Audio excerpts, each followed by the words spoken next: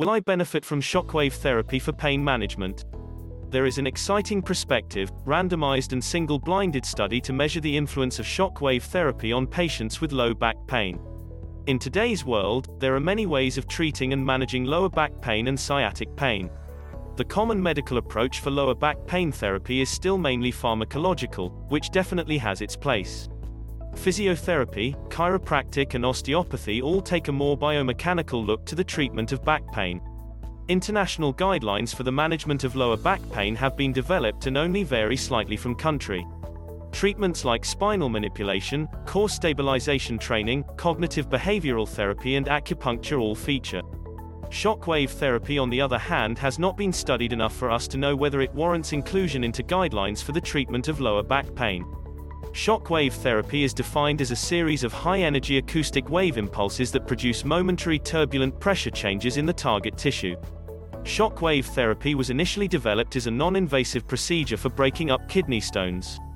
This is made possible by the fact that the shock waves are absorbed by soft tissues to a depth of down to 12 centimeters. Radial shock waves, the ones used in the study, are generated by a pneumatic, ballistic, method using a device that produces compressed air, which fires a special bullet inside a short tube. This bullet, after accelerating, hits the head of the device and causes the transformation of kinetic energy into a pressure wave. This wave then propagates into the tissue. There has been a good deal of interesting research into the benefits and physical effects of shockwave therapy on injured and sick tendon, bone and connective tissue, and its effects on pain. There is, however, very little high-quality research on shockwave therapy's effects on lower back pain. The researchers in this study were therefore aiming to assess the influence radial shockwave therapy in the treatment of patients with lower back pain.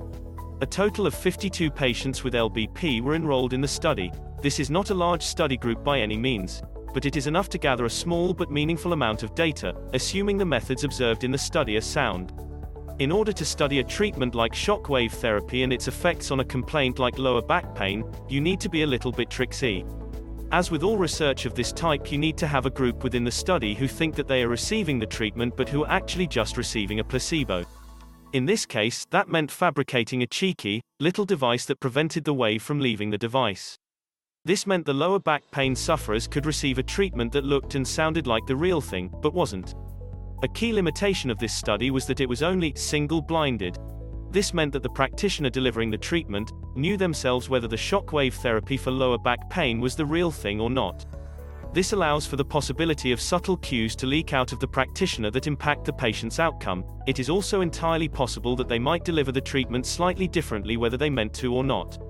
This fact does not render the data useless as such, it just leaves a small question mark over the accuracy of the lower back pain outcomes.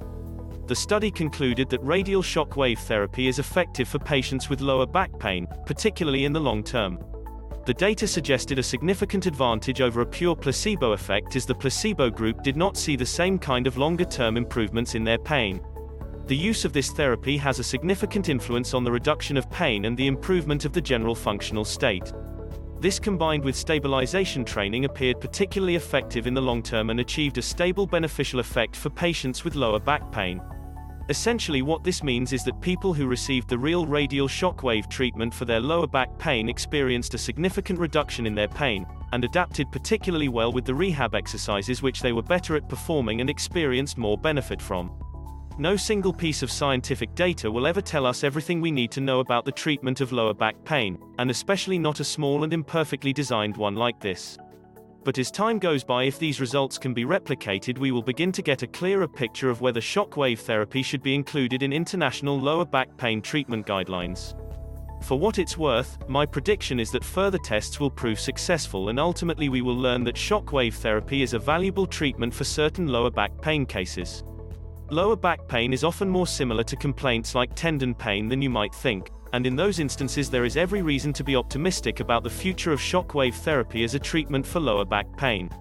There will, however, also prove to be many instances where shockwave therapy does not bring any relief for back pain sufferers.